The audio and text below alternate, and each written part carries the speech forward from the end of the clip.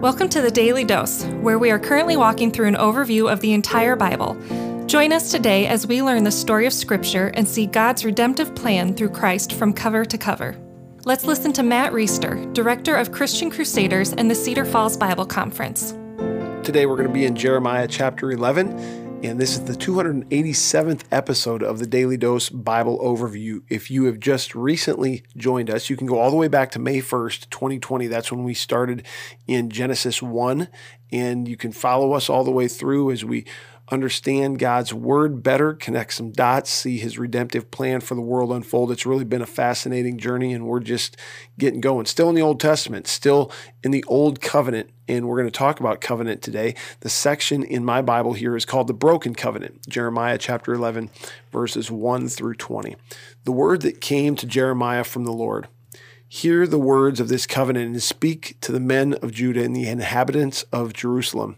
You shall say to them, Thus says the Lord, the God of Israel, Cursed be the man who does not hear the words of this covenant that I commanded your fathers when I brought them out of the land of Egypt from the iron furnace, saying, Listen to my voice and do all that I command you. So shall you be my people, and I will be your God, that I may confirm the oath I swore to your fathers to give them a land flowing with milk and honey, as at this day. Then I answered, So be it, Lord. So this is the Lord telling Jeremiah what to say.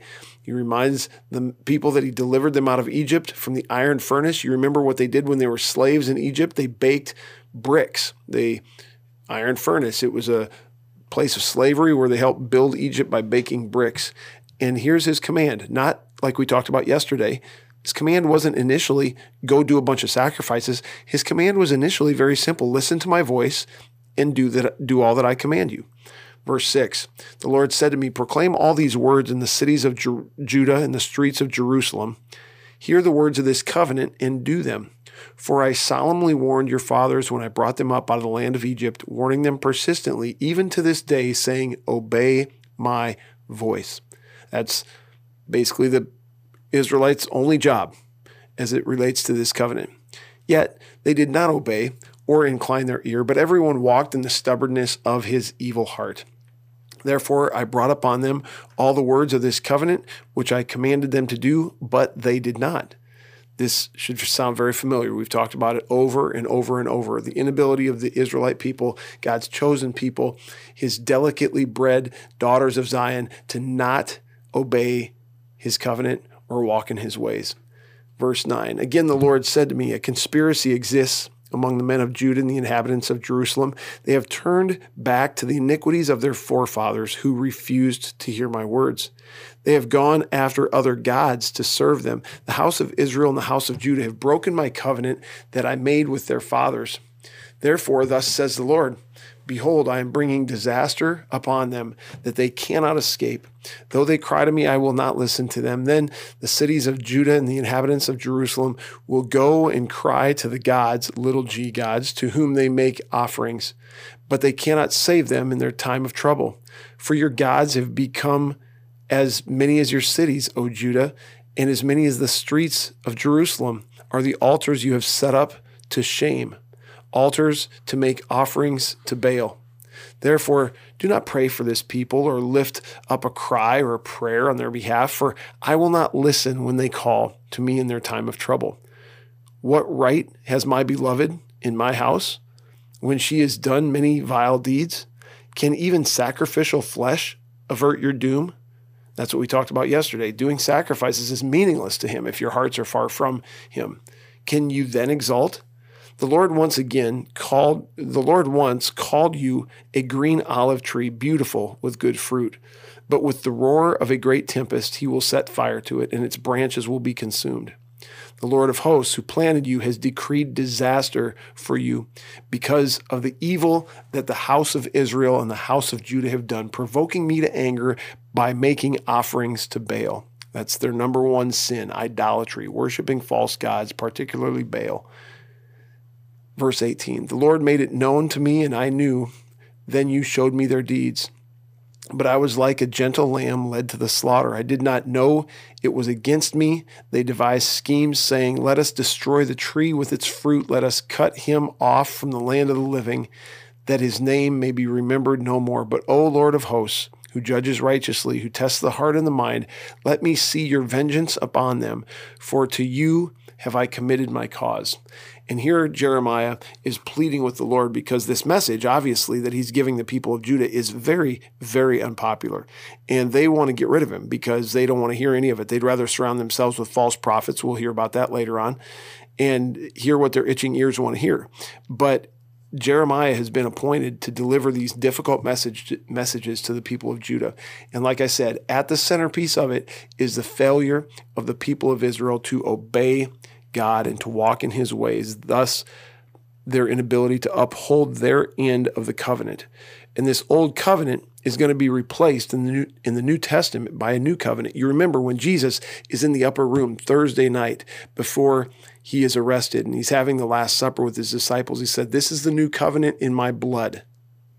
And they have no idea what that means, but what we know that it means in retrospect is that Jesus is going to go to the cross, and this perfect God-man who perfectly obeyed God's law, he was 100% obedient. He 100% walked in God's ways in a way that the Israelite people never did, in the way that none of us ever could.